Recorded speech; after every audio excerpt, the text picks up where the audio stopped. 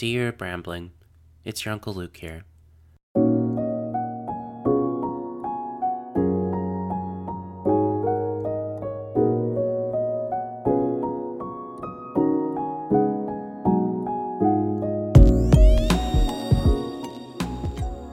I hope you're having a great day today. I hope, you're enjoying what life has to bring to you. Today is shaping up to be a really nice day. I think the weatherman may have lied because, it's looking kind of sunny when he said it's supposed to be raining all day, and the birds are chirping and the flowers are blooming and the pollen is out and I'm sneezing a bit, but that's okay because I love spring.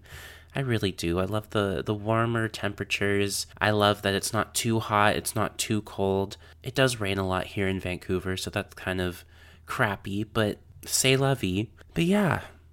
So today we are heading into the second archetype of my 8-week journey with Scott Harris, talking about the masculine archetypes. Now, if you didn't catch the last two-parter talking about the magician archetype with Scott, I definitely recommend that you go back and maybe listen to those.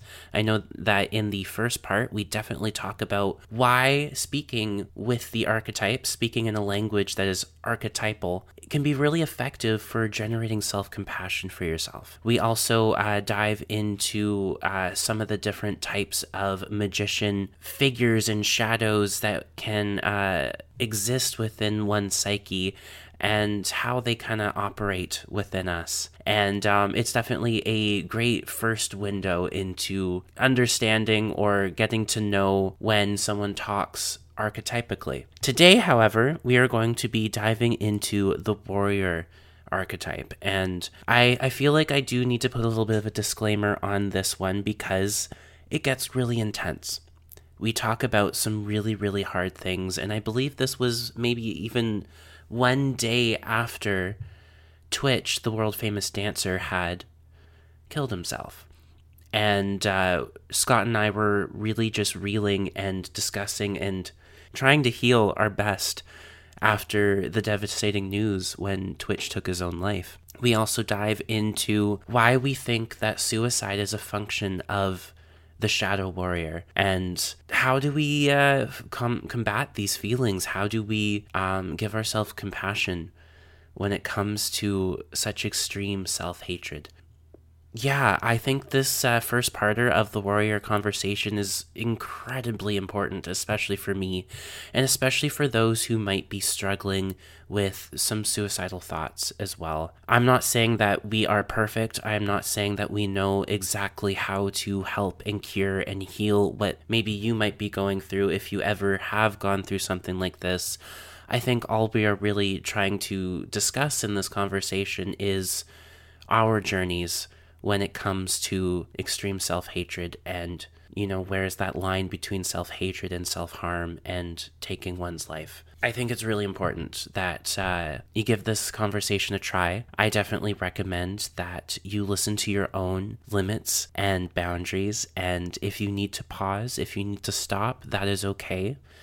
I also want to just recommend that if there is something that resonates with you, or if there's something that you want to talk about, feel free to reach out to me on Instagram at Leucotronosaurus Rex, and maybe I might be able to help in some way. I don't know. I would just love to really, truly just talk about these conversations that I'm recording with others and, keep the conversation going because I don't want it to stop. And yeah, I love you all. So without any further ado, I would love to just jump into this conversation and I'll see you on the other side.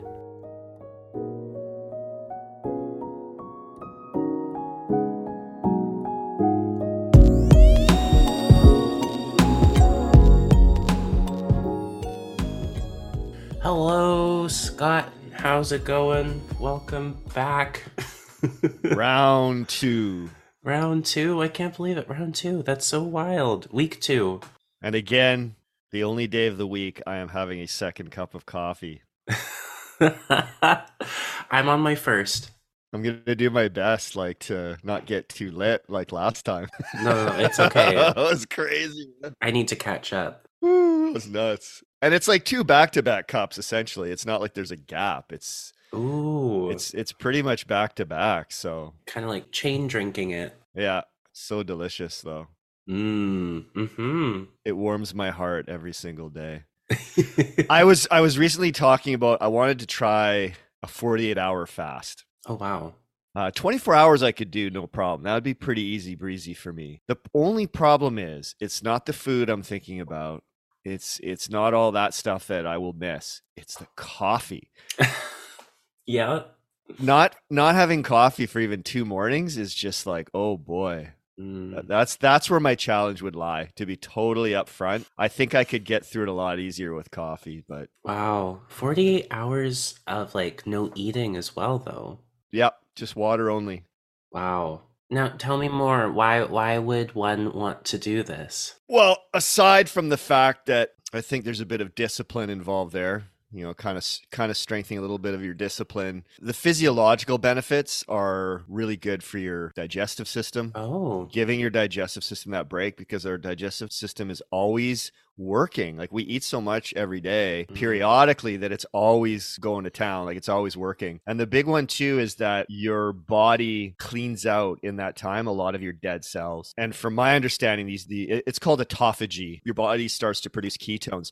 Actually, speaking of warrior, what's really cool is the idea that back in the tribal hunter days, a lot of those hunters were hunting fasted. Like they were not starving, but actually those added ketones is what gave them that focus and that clarity to shoot their bow and arrow and capture their prey. But they were oftentimes the warriors and the hunters, they were hunting on an empty stomach. They didn't just pound back a protein smoothie and and start hunting down some buffalo or whatever. So it's kind of fascinating. And I think we do tend to overeat. And I think fasting also teaches us to appreciate even just the simple act of eating. It reminds me of when we did the meditation class together. And you remember that one day where we finished the meditation? We all just kind of sat in a circle. And then we had I think it was like the chai tea, but there was also one lesson where we had a single grape. Mm. And we were told to just hold that in our hand. And then he had us place it in our mouth, but not chew. We weren't allowed to chew right away. And then when we were allowed to chew, it was to chew it slowly. And I think it teaches us to be more mindful of what we're putting in our body, more mindful of just the act. The simple act Mm. of eating, because we do it so automatically, like, I'm hungry, I'm going to eat this, rah, rah, rah, rah, and then it's done. Yeah. So, yeah, there's a lot of benefits to fasting, and aside from the physiological benefits, but it is good for your body to clean out all those dead cells and give that digestive system a rest. Kind of, I saw one recently where Chris Hemsworth did one on it was the Disney Plus show, Limitless, and he did a 4-day fast. Holy crap. Yeah, and he was doing it with two of his friends who bailed halfway through and started eating pizza in front of him. And I'm like, Chris, you need new friends, brother. Yeah. Wow. Like, imagine that. You're 2 days into 4 days, and he had just finished telling the cameras how part of what's helping me get through this is my two friends are doing it with me. And then, literally, in the next clip, they're sitting there eating, not just eating pizza, but in front of him. Yeah, he was not impressed. So, 4 days would be incredibly, I would love to try that one day. But my first goal is let's see if I can do 48 hours. Maybe one day I might try it. I don't know. I don't know if I'm quite there yet. I still have a lot of fear to work through when it comes to that. Do you ever get that like weird, crunchy, weird feeling when you're hungry and it kind of feels like something is falling and I don't even know how to describe it. Just, it hurts. It hurts me when I feel that. A crunchy feeling? E- Geez, I don't. I describe it as crunchy, but mainly because like I can also hear at like the back of my head this like almost like you're walking on sand kind of sound, and it really leads into my body, and then I feel like my whole body just starting to shrivel up a little bit, and it starts to hurt. Like my stomach, my chest, my throat, my head, everything just kind of starts to. When you're hungry? Yeah, I don't know if that makes sense. It's just it feels and sound like I can even hear it sometimes. Mm-hmm. It's like I'm walking on sand. It's like that crunchy kind of feeling. Yeah, I don't know. I need to work past that. I don't know if I get crunchy feeling, but my biggest challenge is at night trying to sleep if I'm hungry. Like if I'm laying in bed and my stomach's gurgling or it's empty, I have a hard time just allowing myself to fall asleep. Because I have fasted before. I've done intermittent fasting where we would fast for 16 hours and then only eat for an 8-hour window. Wow. So oftentimes in that 16 hours, I would still go to bed a little bit hungry. But yeah, the stomach gets a little crunchy and then I get a bit hangry too. Chris Hemsworth looked pretty hangry on day 3, man. He was looking, you could tell. But you get these energy bursts too that happen, and that's the ketones. As I mentioned, I actually think, goes back to, I think we had this conversation before about we're addicted to comfort. And to be honest, people will do anything to avoid discomfort. It's like fasting and cold showers are probably the top 2 things where it's like, why would I do that? I don't want to do that. Yeah. And I'm always in that mind frame of like, challenge yourself. Do something that puts you out of your comfortable existence, like something that just pushes you a little bit. I mean, that's how we grow. Yeah. I hear that. Well, Scott, how's the week been for you? What's happened with you in this past 7 days since we last chatted? It's been an interesting week, actually. I had a really bad day this week. There was one day in particular. Was it yesterday or the day before? Tuesday. Yesterday was a little bit better. I don't know.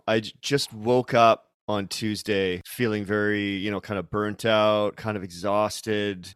A little bit more anxiety, a little bit more fear, a little bit more worry was kind of starting to accumulate. Felt a lot of emotions coming up during that day. And I think what I had realized is that, and this happens a lot in my life, is I get in these stretches where my warrior and my magician, like they just are so working in tandem to get things done and to push myself. But within pushing myself, a lot of times, if I'm not careful, that's where my inner shadow, my bully shadow starts pushing myself a little bit too hard. And then finally my body lets me know that, hey, Scott, or my body or my boy, I guess you'd say, is just like, hey, what about me? I'm not getting any love or attention. And speaking of love and attention, it was interesting. I don't know if you can relate to this, but I also had these thoughts pop up this week of just feeling like I didn't matter, like feeling like everything that I work towards, everything that I'm doing doesn't matter and nobody cares. And it's just interesting how those shadows pop up. And as you know, having done this work, it's a much easier to cope with. But I definitely had those feelings where this week, they just started popping up. And I think the key was I didn't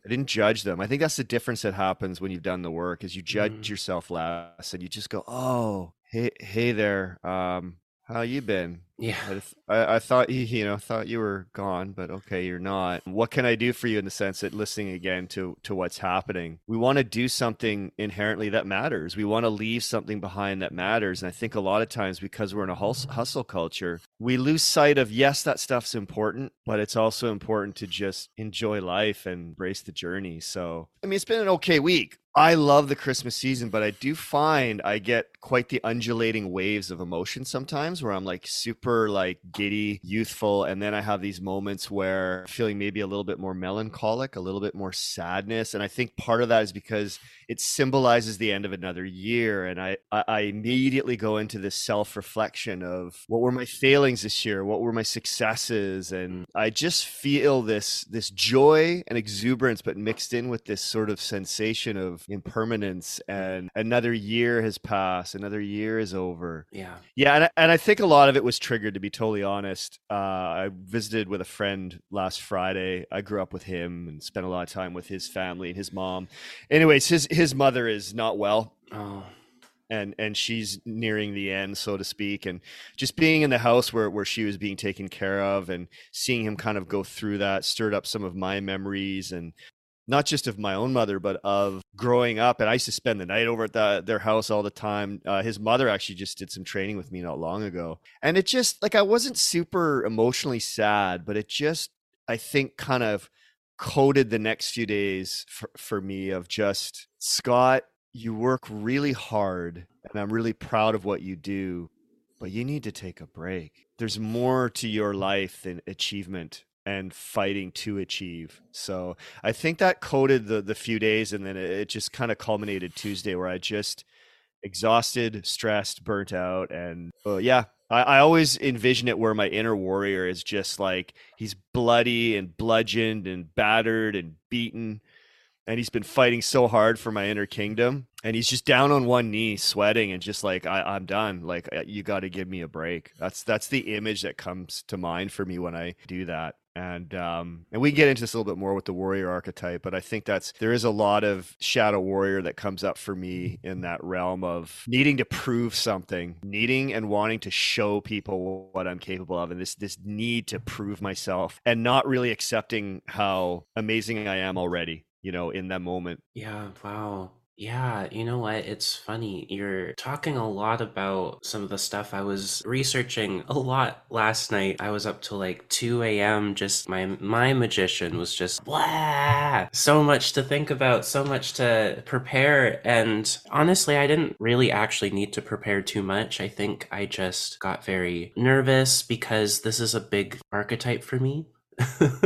And I really wanted to just know what I'm talking about, I think, is what I really wanted. And yeah, it's interesting. You're really reminding me of this conversation I had with a friend of mine when I was traveling in the car with my mom to go say goodbye to my grandma for the last time. And he just randomly popped into my Facebook chat and he sent me a playlist on Spotify. And it was all this music from a video game that he and I love called Zelda, but it's all this music but done with like a melancholic twist. And he said, I think you like Zelda, so I thought I'd send this to you. I don't know why it hit so hard. And I started listening to the first song and I was really starting to feel that melancholy. But there's something interesting about the music. It almost felt hopeful and it felt relaxing and calm. I then messaged him right away and I said, like, I get you. It just feels so calm and so peaceful. Why do I feel sad, right?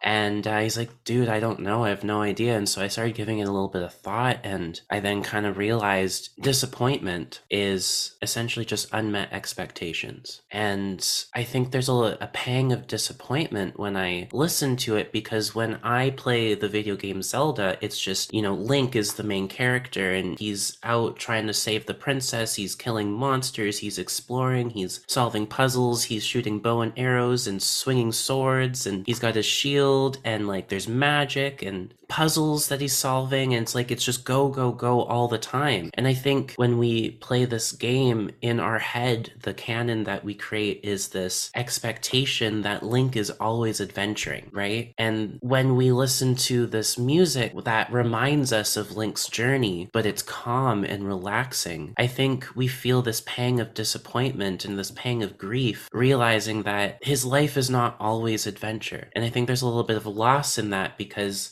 maybe we look up to Link, we look up to him and revere him as this strong warrior, always going on those exciting adventures that we just love and we get filled with so much joy about. And yeah, that playlist was just really profound to me, just especially in that moment as well, going on this adventure with my mom all the way through British Columbia into Alberta to Edmonton. It's like it's like what, a 19-hour drive sometimes. And yeah, the drive was just so beautiful. And then we arrived to meet my grandma, who can barely open her eyes, who can barely speak and is gasping for air. And it's like, oh God, this is really sad. But it's in those moments that I think life likes to remind us just how special those small little moments are. I think it was the Bikram hot yoga practice that actually taught me the whole, you got to stretch up to stretch down. Do you remember that? Yep. And I think it's very true, even in the emotional sense, that, you got to stretch up to the joy, but that also means you need to stretch down to the grief. And if you want to stretch up to the joy more often, you got to stretch down to your grief more often. You know what I mean? You can't really have one without the other. And sometimes joy is so much more meaningful because you've had that loss. I made a discovery this week about the warrior that I hadn't really absorbed or come across, I guess. I was going through my workbooks again that I did with Alexander, and these were actually his words in the workbook. And it ties into what we're kind of talking about, this thing with awareness of death. But he basically was talking about how the warrior is efficient because he realizes how fragile and mortal he is. Mm. He has an awareness of his imminent death, and rather than depressing him, it motivates him. And the thought I had about that was, that's so cool and bang on, and I do really connect with that part of the warrior. But I think what happens though, and this is where my workaholism comes in, this is where my pushing for achievement comes in, is that I am so hyper aware of my mortality that I feel like I'm in a race against time to make it happen before my demise. So Mm, I think, yeah, it's such a healthy warrior quality to be aware of your mortality. But I think taking that even a step further, people that haven't done this work or haven't really looked into the archetypes, those warrior men or women that are really caught up in that pursuit, they've taken it to a level where they've suppressed death. They're not even they don't even want to think about it. So you know what I mean? It's gotten to this extreme where it's like go, go, go, go, because if I stop, I'm going to have to face my mortality. So I got to keep going. But it's really, those are the people where way deep underneath that is this fear of death. So it was really interesting.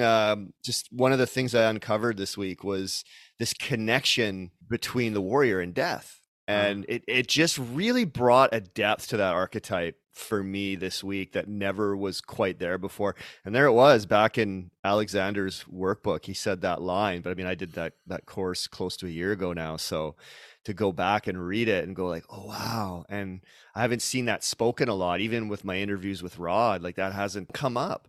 But this Mm. connection between the warrior understands this impermanence of life. So yeah, it was a really cool discovery about what drives, I think, our warrior instinct. No, it's interesting because, like, you think that would be more of like a lover archetype. You think that would be more of, your connection with life and your love for life and how to cultivate more appreciation for it. But it's true, the warrior is probably the most vulnerable out of the archetypes. It's life or death for him. Yeah, he's the one out there risking it all, Hmm. or she's the one out there risking it all to protect your kingdom. And yeah, wow, that's a profound discovery. Thank you for sharing that. And the other discovery alongside of that is this idea of the warrior. Rod talks about this in one of our interviews, and it was interesting. Is that for a long time people thought that the archetype most associated with suicide was the lover, Mm, was the shadow lover, and he talked about how he really believes it's actually the shadow warrior, because mm, what's happening is when the warrior is in deflated shadow, there's no sense of self-worth and power or agency in the world, and the shadow warrior has no sense of self, or they lack a true self identity. So again, that was a very interesting analogy that came up while I was researching the warrior this week. mm. Again, that's, suicide is also linked, obviously it's linked to death, but it's linked to this warrior energy. And I think that again this week, this concept of the warrior, everything, the shadow warrior makes everything a struggle. It's a battle. It's a fight. And yeah, I think the healthy warrior is able to find this very unique dance and balance between fighting for something that he truly believes in, something greater than himself, which is why I think a lot of people, like I the news yesterday, I think you probably heard about Twitch. Yeah, I was just gonna talk about him.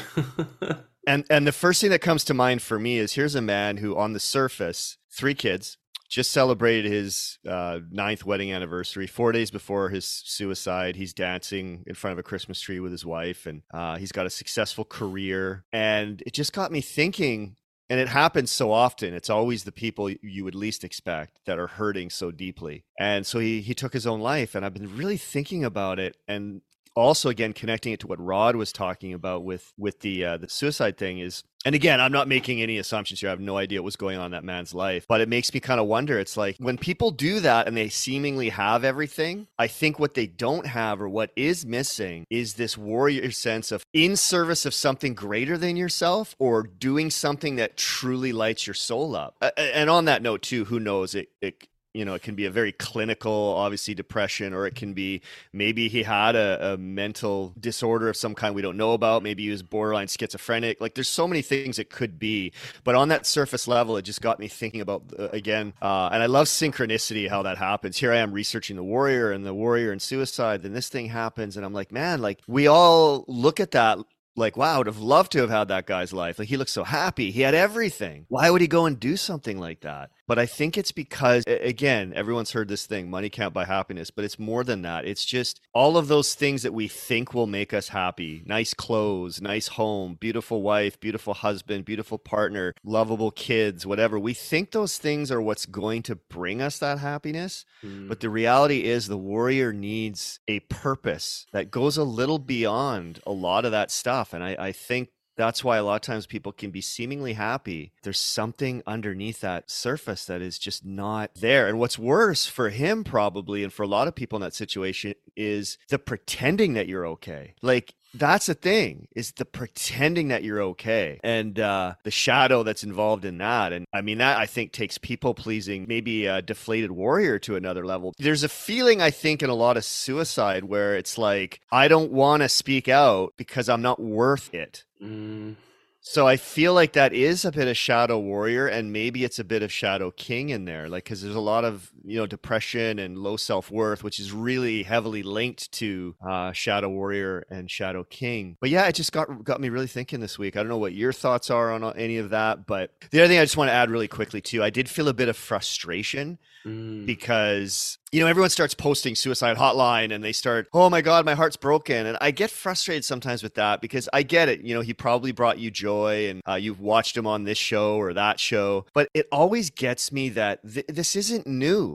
Like, the suicide rate, especially in men, is so high right now. And it takes some celebrity for people to actually pay notice. And what makes me more sad is they'll do this posting, they'll do this thing, and then it'll go quiet again. You know what I mean? Like, so I felt this frustration about it. So I just throw that one into the mix of what emotions I felt over the last 24 hours. But I do think the more I've done this research, I'm really starting to see, as Rod said, this link between lack of warrior and suicide, because a warrior has a strong sense of self in order to go out and go after what he wants. And I think it is this deflated warrior that leads to a lot, like the masochist, leads to a lot of heavy depression. Yeah, it does. And I can relate. I think for me, we're talking a bit about the masochist, which is the deflated warrior shadow there. And that one is the strongest, I think, in me. If not, maybe one of the strongest shadows that have been ruling my life. So everything you're pretty much saying was like, oh,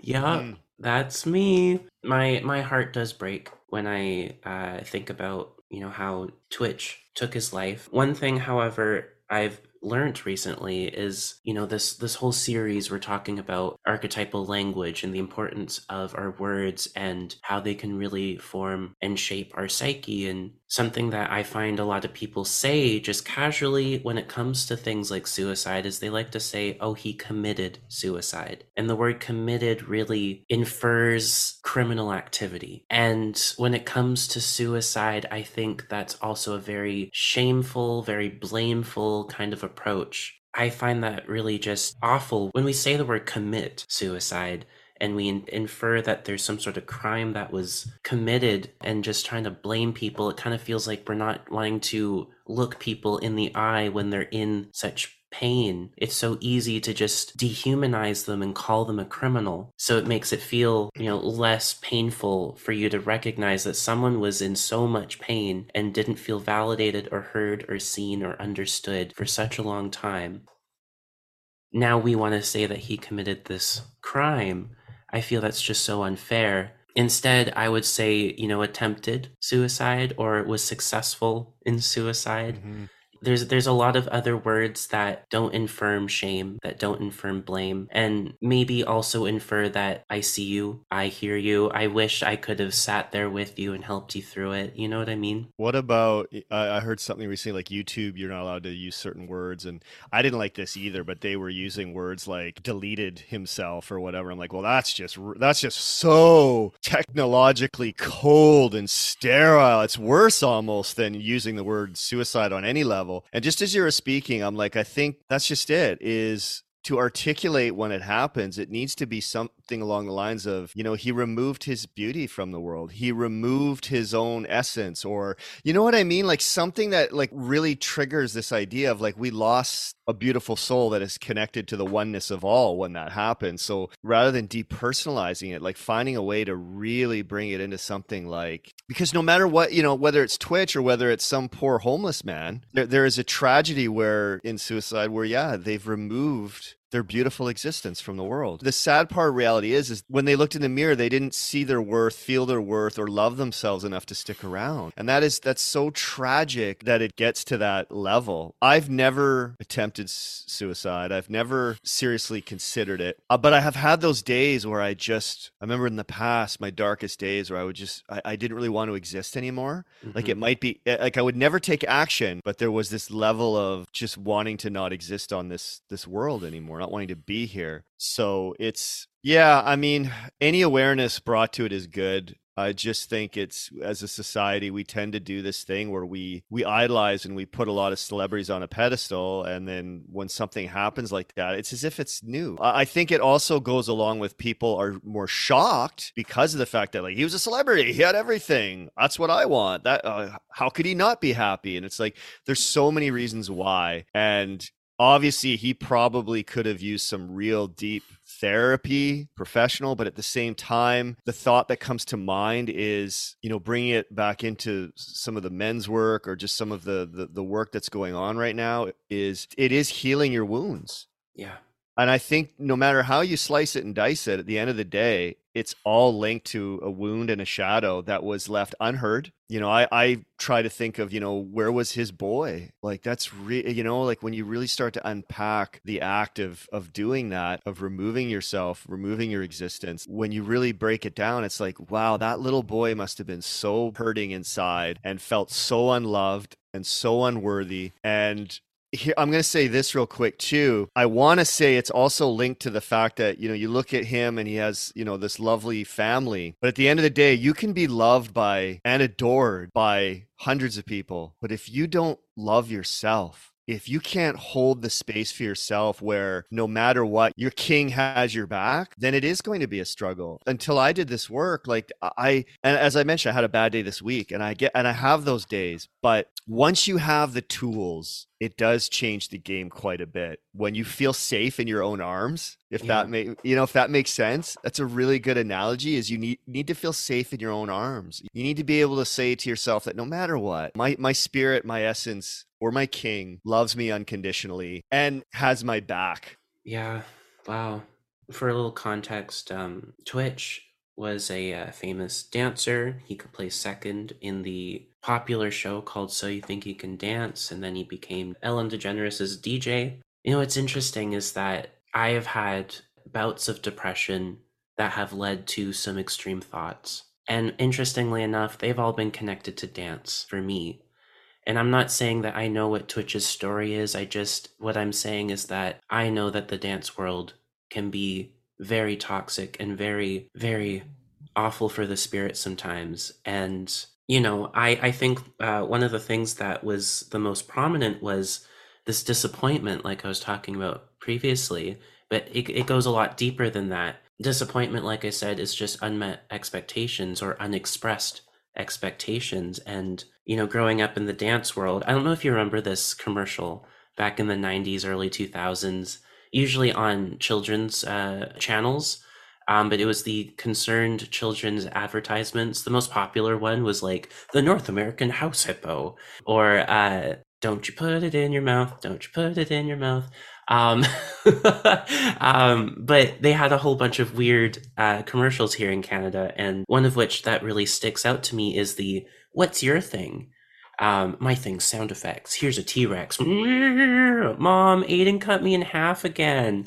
Like anyone who's seen this commercial is probably smiling and laughing right now. But growing up in that time frame, my thing was Irish dance, and I'd have this movie that would play in my head where I would envision myself on top of the podium, winning first place, holding a trophy, medal around my neck, and everyone just shaking my hand. Congratulations. Oh my gosh. And, like tears in my eyes and my lip quivering with pride and excitement. And I go to school, and a lot of my friends who had no idea of the life I actually live, and they would ask me all the time, like, did you win? Not really realizing the reality of the situation. And the reality is that I was almost never on that podium. Oftentimes, I actually wouldn't place. And to be perceived as this amazing, talented dancer, but in the background, in the reality of that world, I'm actually maybe just mediocre, maybe just middling.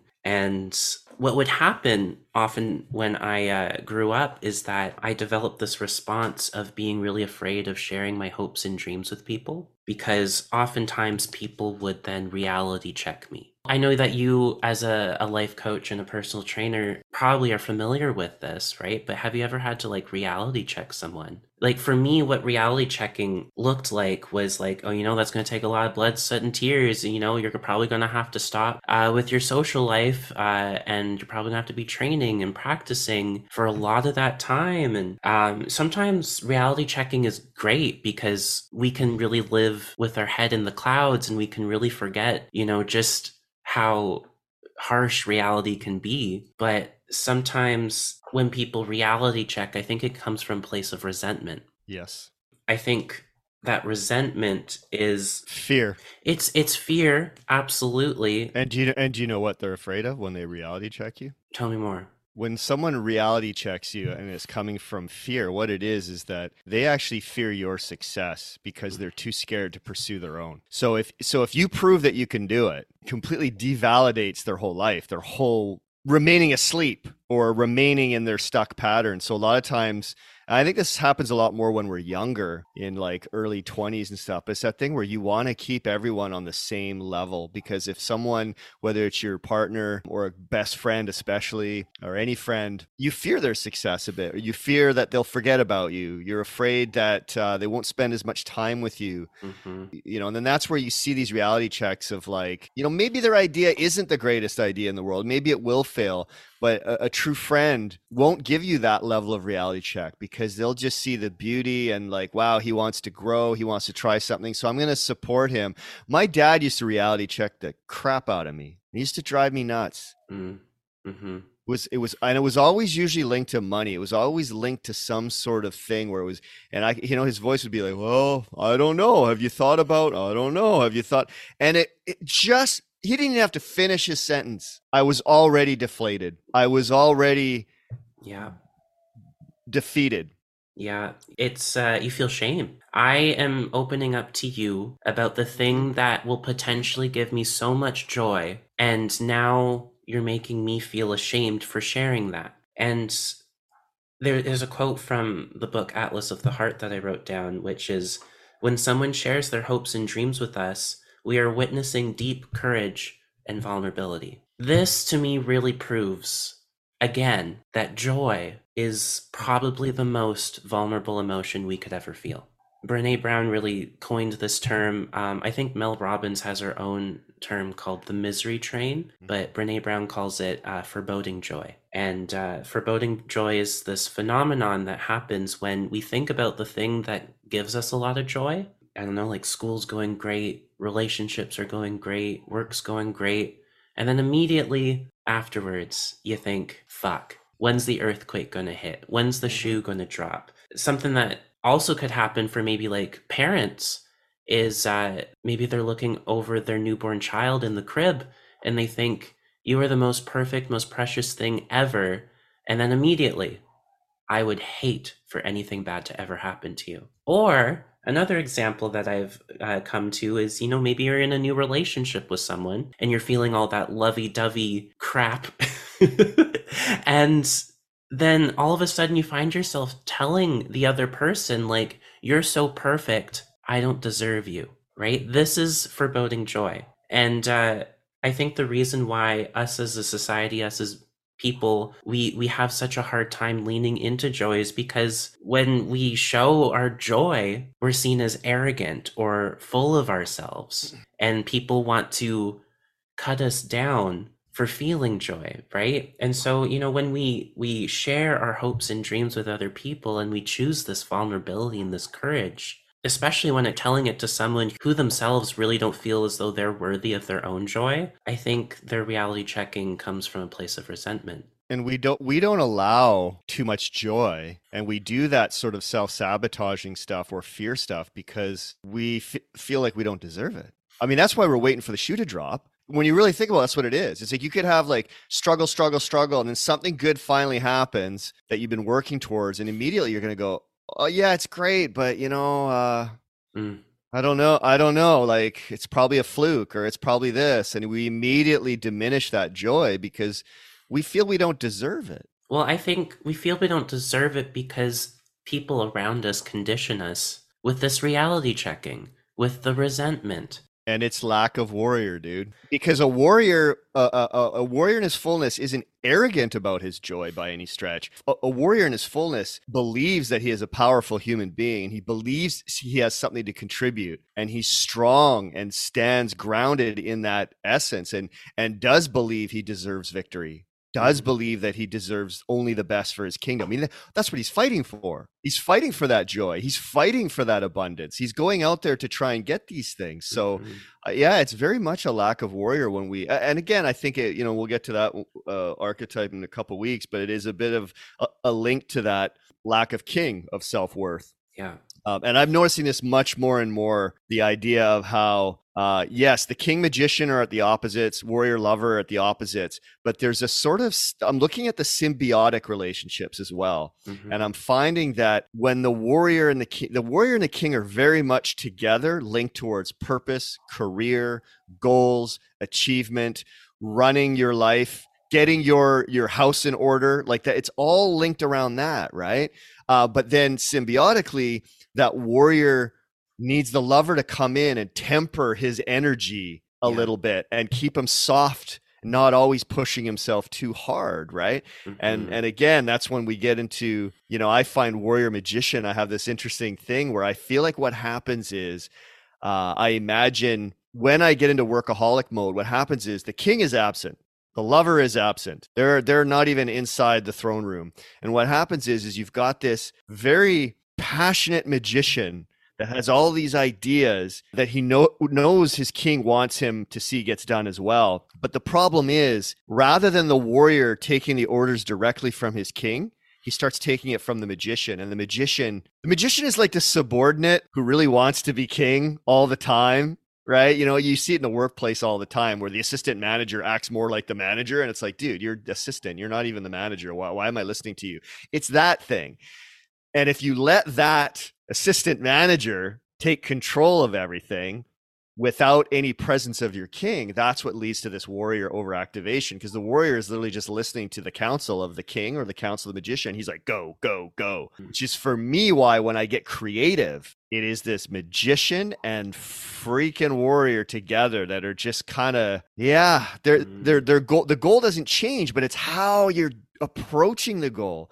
And the absence of the lover, you're not enjoying the ride. You're not enjoying and just kind of breathing in each creative moment or each step in the journey. You're just bowling right through everything. So yeah, I went on a tangent there. I don't even remember how I got on that tangent, but it's okay. Thank you for sharing. Maybe you can bring us back to what it was before I went on the rant. Yeah. Well, we were talking a bit about when others reality check you, when you share your hopes and dreams, and when it comes from a place of resentment. Actually, real quick, I had a thought. The warrior is the part of you that shares that. He has the courage to come forth. It's your warrior and your king that says, here's my vision. Right? Because like what you said, the warrior is the one that risks it all. Right. So when someone shoots that down, it's literally like, I almost imagine the warrior pulling his sword out and declaring freedom or whatever he stands for. And then somebody just throws a rock at him. Not even a big rock, because at that point you have to have a pretty weak warrior for it to affect you that Mm-hmm. much. Because and it's almost like this rock hits him or the sword drops and he just bumbles and falls over, and it's like now he's laying in the dirt, going, "Oh, Mm-hmm. maybe I'm not so warrior-esque. Oh, okay." Mm-hmm. And I think often what happens, Luke, is that sharing your dreams, speaking your truth takes an immense amount of courage. But if you, I think it's Robert Moore talked about it with the king, especially where I know what it was. It's Robert Bly. Don't share your gold until you're ready. Because if you do share your gold too soon, that's exactly what's going to happen, is what we've been talking about. If you share your gold too quickly, there's always going to be somebody, a tyrant king, that doesn't want you to rise to your power. He's going to shoot you down right away. So if you're not, yeah, it's this idea of, yes, it's important to share your gifts. It's important to share your gold, but I think you need a strong warrior before you do Mm. it. I think you're right on that. I like your little metaphor about, someone then throwing a rock at the warrior's head. It really reminds me of this scene from Spirited Away. It's this anime movie, It's a great movie. right? Where I think, what's his name? Haku turns into a dragon and then starts getting attacked by a bunch of paper cranes. And the paper cranes just cut him like 1,000 cuts, right? And many people call what we're talking about can just feel like this small little paper cut, right? It'll hurt at first, but then it'll go away really quickly. But if you're being attacked by 1,000 paper cranes, you're going to be left bloodied, battered, and bruised at the end of it because you don't know how deep those cuts were. You don't know how many cuts you're going to get. What I'm trying to say is that don't blame yourself or shame yourself for having a weak warrior when your surroundings are like you're getting attacked by 1,000 paper cranes. Oh, especially when you share your hopes and dreams with someone and they're your coach or your parent or a good friend, and then they too start throwing that little rock at you. Because these are the people that are supposed to raise you, to uplift you, to turn you into the human that you are supposed to be. Their ultimate goal is to raise a healthy human being, and what they're doing is they're slowly betraying you, right? And betrayal is one of those vicious, sharp emotions that we feel that we'll do anything to avoid. And something that we often do to protect ourselves from betrayal is we bargain with our joy, right? We make a deal Mm-hmm. with the devil saying, I don't want to feel this anymore. So here's my joy. And, I think the reason why people are resentful, because it's, like I said, resentment, I don't know if I've said this already, but resentment is actually not an anger emotion. It's an envy emotion, Mm-hmm. right? Because it's like, I'm not mad that you're sharing your hopes and dreams. I'm mad because I'm not living mine, Yeah, right?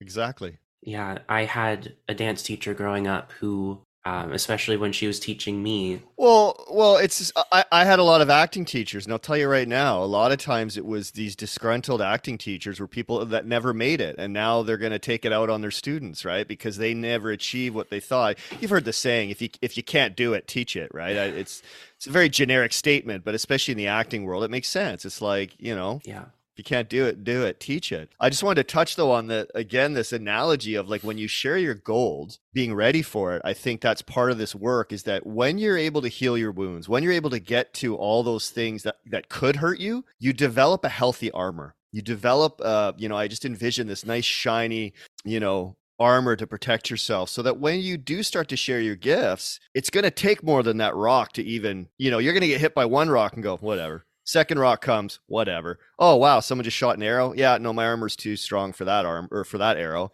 Oh, here comes somebody now running at me with a sword. All right, well, I'm gonna pull my sword out and take him out. You're just so embodying your gold mission, right? You're so embodied that nothing can really shake you. And yeah, sure, once in a while, somebody might find a little weakness in that armor and get a cut in there. Yeah. But even then, you're able to see that cut for what it is. You're able to see that bruise for what it is and go, I'm going to heal this right away and keep going. With the warrior, it's you need to have this protective armor. And then you also need to know in certain circumstances when to just remove that armor and be vulnerable and Yeah. That's where the lover comes in. The lover is the part of you that says, you know what, I don't need this armor in this circumstance. Why am I wearing my armor when I'm on a date? Right? Like, no, but it's true. And that's what you see, especially in men, this idea of like, I gotta portray this thing on a date. It's like, no, no, no, man, you're now on a date. We need lover energy more. So remove your armor, remove your shield. Yeah. Um, yeah. So I don't know. It's just interesting analogy, but Yeah. you've definitely hit some key points. When parents or teachers do it, it stings a lot more. Yeah. And that is because we have looked up to them as the wise shaman or the wise elder, and their opinions matter so much.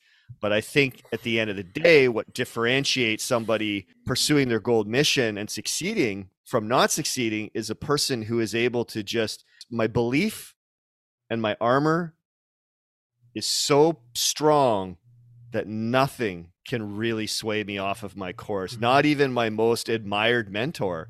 I will take their advice and know when that advice is good and know when that advice is bad. And I think your king is the one that's able to discern that and go, you know what that person said, whoa, that really, woohoo, that stirred something in me. Now, is that my stuff or is that somebody else's? And your king has that ability to kind of look around, go, oh, okay. Hey, magician, can you figure out if this was meant to be this or that? Then the magician goes to work because he holds the keys to the kingdom, and he looks around, shines a light everywhere, and goes back to the king, and he says, hey, yeah, you know what? There's a little bit of an unhandled wound here. So what they said is bothering you because there's some truth in it. Or the magician comes back and says, nah, don't worry about it. That's just their crap. Right? So it's like, that's another kind of level. But I think, yeah, the king is linked to that part of the journey. Yeah. I think as well, it's really hard to develop that healthy armor that you're talking about when the village around you has a really hard time protecting your flame. Does that make sense? Oh, yeah, of course. There's this other word, I remember talking to you about it once, called Schadenfreude. Schadenfreude is a German compound word that means getting joy from other people's pain, right? And I think that kind of comes from people not having enough joy in their lives that they think causing pain to others brings them joy. And it's very seductive, Schadenfreude, especially when you're in a group setting. There was actually a Netflix show called 100 Humans, where they took 50 of the humans and they put them into one theater and 50 of the other humans into the other. And they started showing videos of people getting hurt or really unfortunate mishaps. Like a guy on a skateboard grinding a rail and loses his balance and then crotches himself. Or, a tree slowly falling over and crushing a house, right? Like some really unfortunate things. But in theater 1, they put a laugh track and upbeat music to it. And then on theater 2, they put solemn, sorrowful music. And in theater 2, where they put the sorrowful music, after the clips were done, they asked everyone, who here got some joy out of that? And like 2 people put up their hand. In theater 1, where they put the laugh track and the upbeat music, they then asked who got some joy out of that. Everyone put up their hand because everyone was laughing. And this is a great example of what Schadenfreude is, especially when we're in a group setting, right? And we want to belong with everybody in that group. And if someone finds that funny, we're going to get this almost this viral infection of joy, right? Because joy is infectious, and we're going to start laughing with them. Something that I think what you're talking about, that we need, our inner boy needs when we're faced with these dilemmas of life, is we need the opposite of Schadenfreude, which is Freudenfreude, which is where we get joy from other people's joy. Good friends, good coaches, and good parents aren't afraid of your light. They won't blow out your light, even if it gets so big that they get afraid of their own light. Right? A great example is what you said with Chris Hemsworth, where his friends started eating halfway through his fast, and you said he needs to get some better friends because they started blowing out his candle. Because they failed. Because they failed. We need to be our own source of Freudenfreude. We need to be able to protect our own candle, but it can be so hard when everyone else is actively trying to blow it out. But I think part of that energy that's very helpful in that situation is paying attention to how much you are also, even if you're not doing it verbally. Like I've noticed this in myself sometimes because, as you know, I'm trying to advance my coaching and my programs and all of that. It's very easy for me to see other coaches doing something similar, finding success and feeling that resentment Mm, or that envious feeling.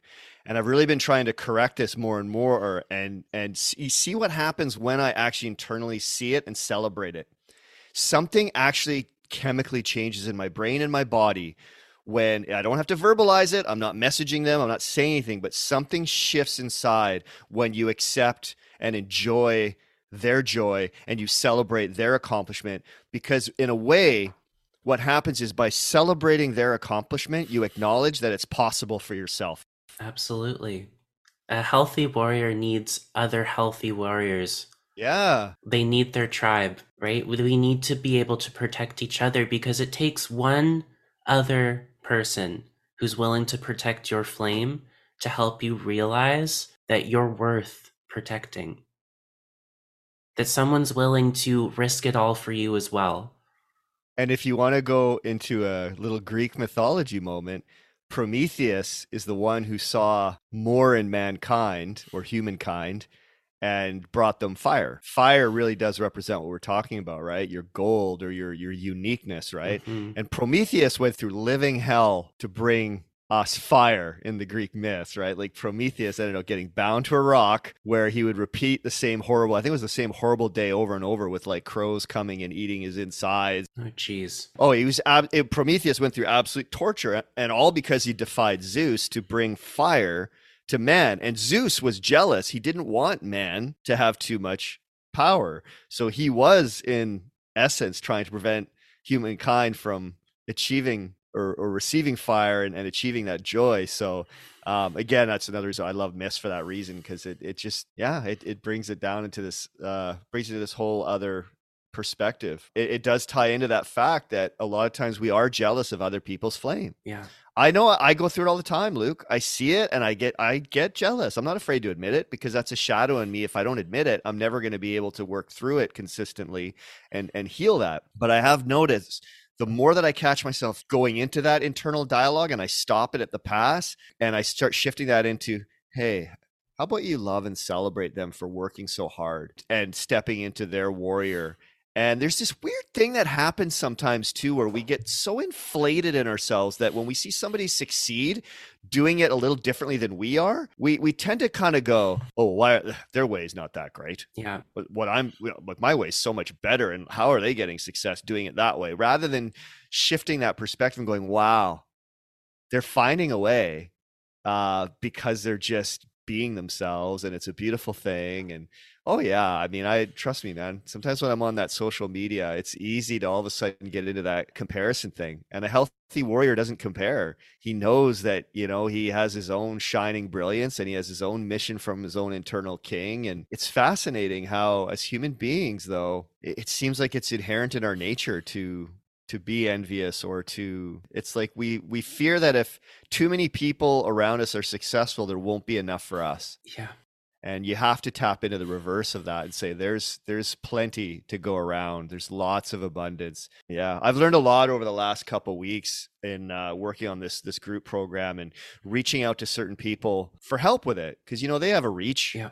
People I thought, and this is expectation again leading to disappointment, but just people that I thought really supported me doing nothing. Mm. And I sit here and I go, well, why is that?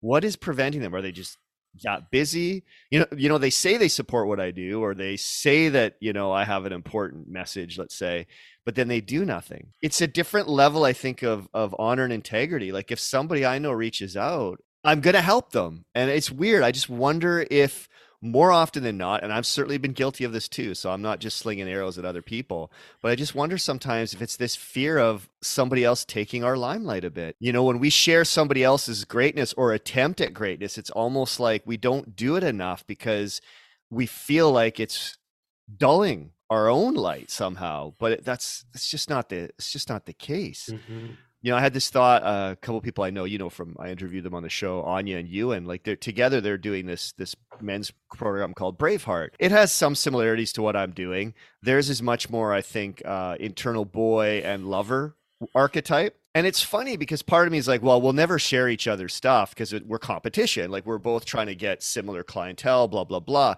And because of the poor lack of response I've had from people sharing my stuff, I'm sitting there going, okay, but maybe this is an opportunity for me to now lead by example. Like I've had the thought of sharing theirs on my Insta story and literally just saying, look, the work is so important.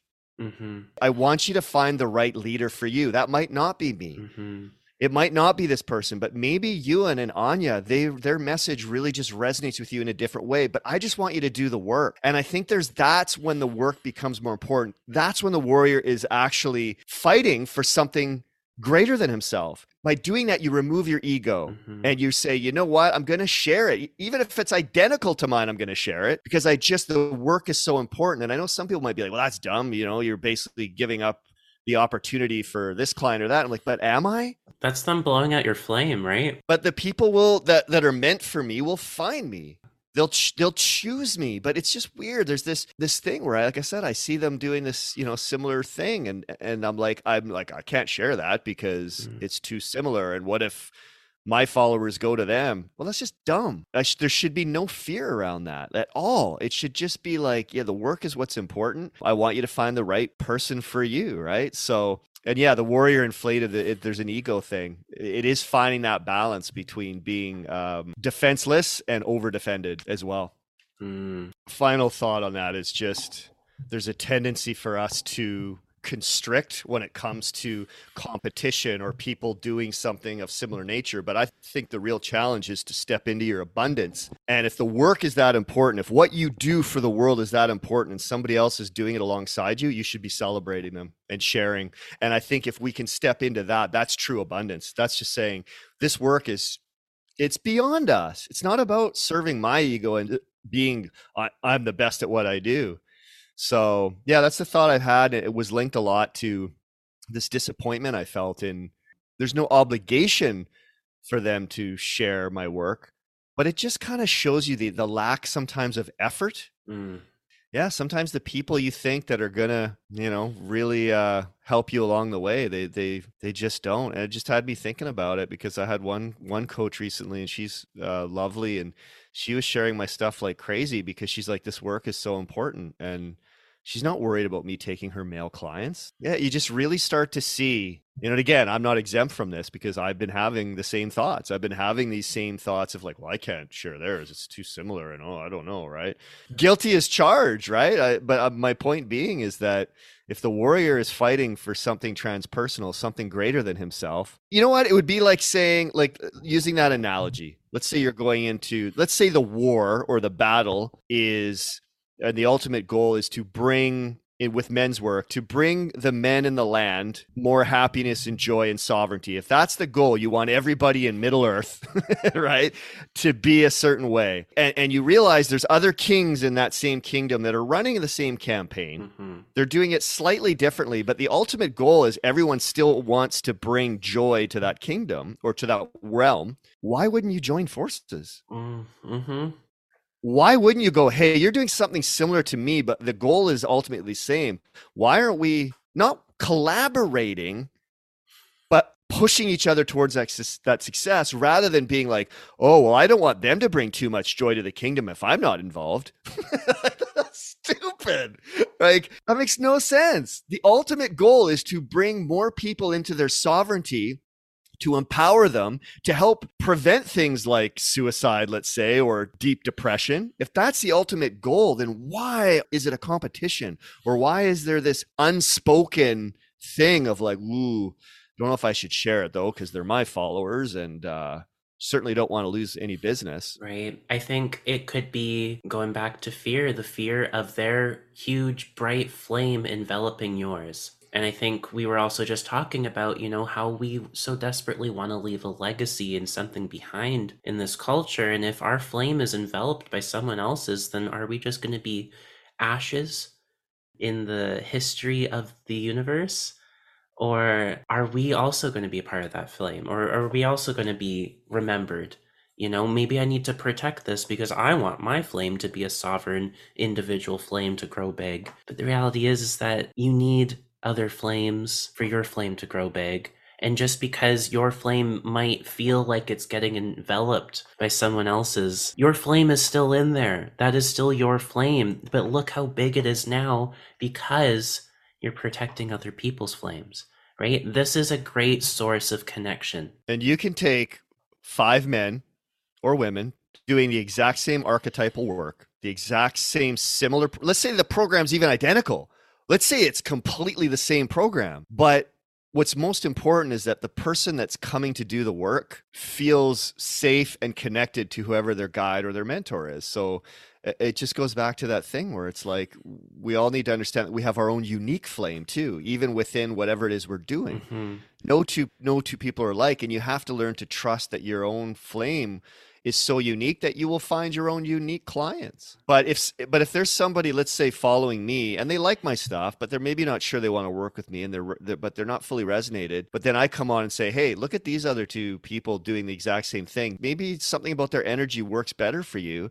Now, that person wasn't necessarily going to sign up with me anyways because they weren't maybe fully resonating, but now they are going to do the work because they resonate with them. It doesn't diminish my flame, doesn't make my flame any smaller. Mm-hmm. It's just that flame is a better fit for their spiritual needs, their emotional needs, whatever, right? So yeah, and when it comes back to Twitch, I don't know what the story is, but I just wonder how many people were trying so hard to blow out his. And especially when you're world famous like that, a whole world of people constantly trying to blow out your flame to the force of like a hurricane. I can only imagine if I was in his situation and people were constantly blowing out my flame, there might become this moment in time where I think, I'm done. I can't burn any longer. And that's the heartbreaking thing. I know, especially in the dance world, everyone's trying to blow out their flame because everybody wants that spotlight. And Twitch being the most beloved dancer I've experienced in a really long time, I can only imagine. Because I know what the dance world is like. It is awful sometimes. And it is only in those moments where I experienced other competitors who understood that we need to protect each other, where I look back on our relationship and I think, thank God I had you. The biggest crime of what you're speaking about right now, in my opinion, is that how can something so expressive, so beautiful, and so moving behind the scenes be completely overshadowed by toxicity and competitiveness and cruelty?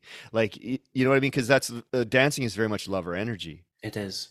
But it's almost as if the dance industry is being run by, oh geez, I think a lot of all shadows of the other 3. I think Magician, King, and Warrior, there's all 3 of those sound to me like they're at play in an industry that really it should be the reverse.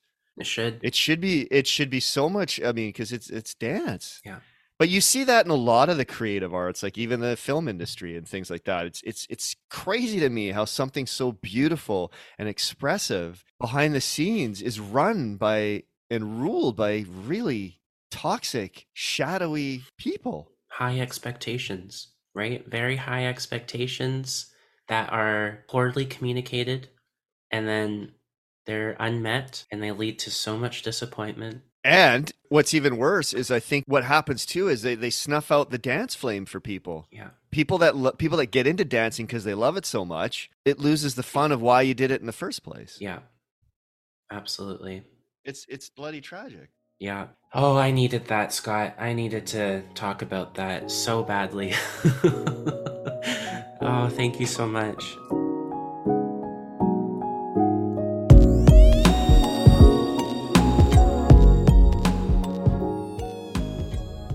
Alrighty, well, there's part 1 of my warrior conversation with Scott Harris. I hope that after this conversation, you're going to take some time to take care of yourself. Maybe have a nice big glass of water, take a few deep breaths, and, maybe try that grape thing that Scott was talking about towards the beginning of the conversation, holding that grape in your hand and admiring it, and then putting it into your mouth without chewing and just feeling it in your mouth, feeling the sensations, and then, slowly chewing it and appreciating it.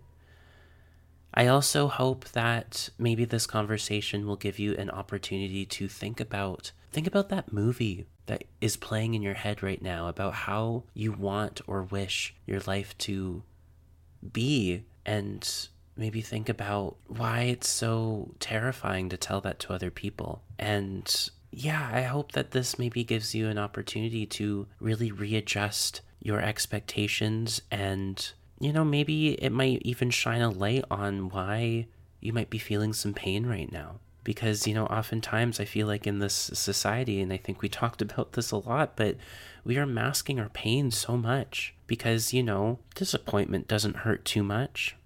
But it does. But yeah, in the next conversation next week, Scott and I are going to be talking a little bit more about the shadows of the warrior and their names and how they function, how they show up for us. And in that conversation, we do get into some more intense topics, and definitely a warning for that one. Actually, probably a warning for the whole journey. It's intense, and I'm very grateful for Scott for having these conversations with me. Yeah, and again, like I said at the beginning, if you want to reach out, please don't hesitate. I'm on Instagram at Lucatronosaurus Rex, and I'm trying really hard to get back onto Twitch under the same name, where I can play some video games, but kind of just be available to anyone who might want to talk to me live. Yeah, please, just if you need to, just do so. I'd love to just keep the conversation going, and yeah, thank you so much. And to Brambling, just know that I love you. You are my little warrior, and I know that you're going to keep on fighting and pushing through, and I have all the faith in the world that you are going to be living a life that means so much to you. And just know that you existing just means so much to me. And I love you. So I hope you have a great rest of your day.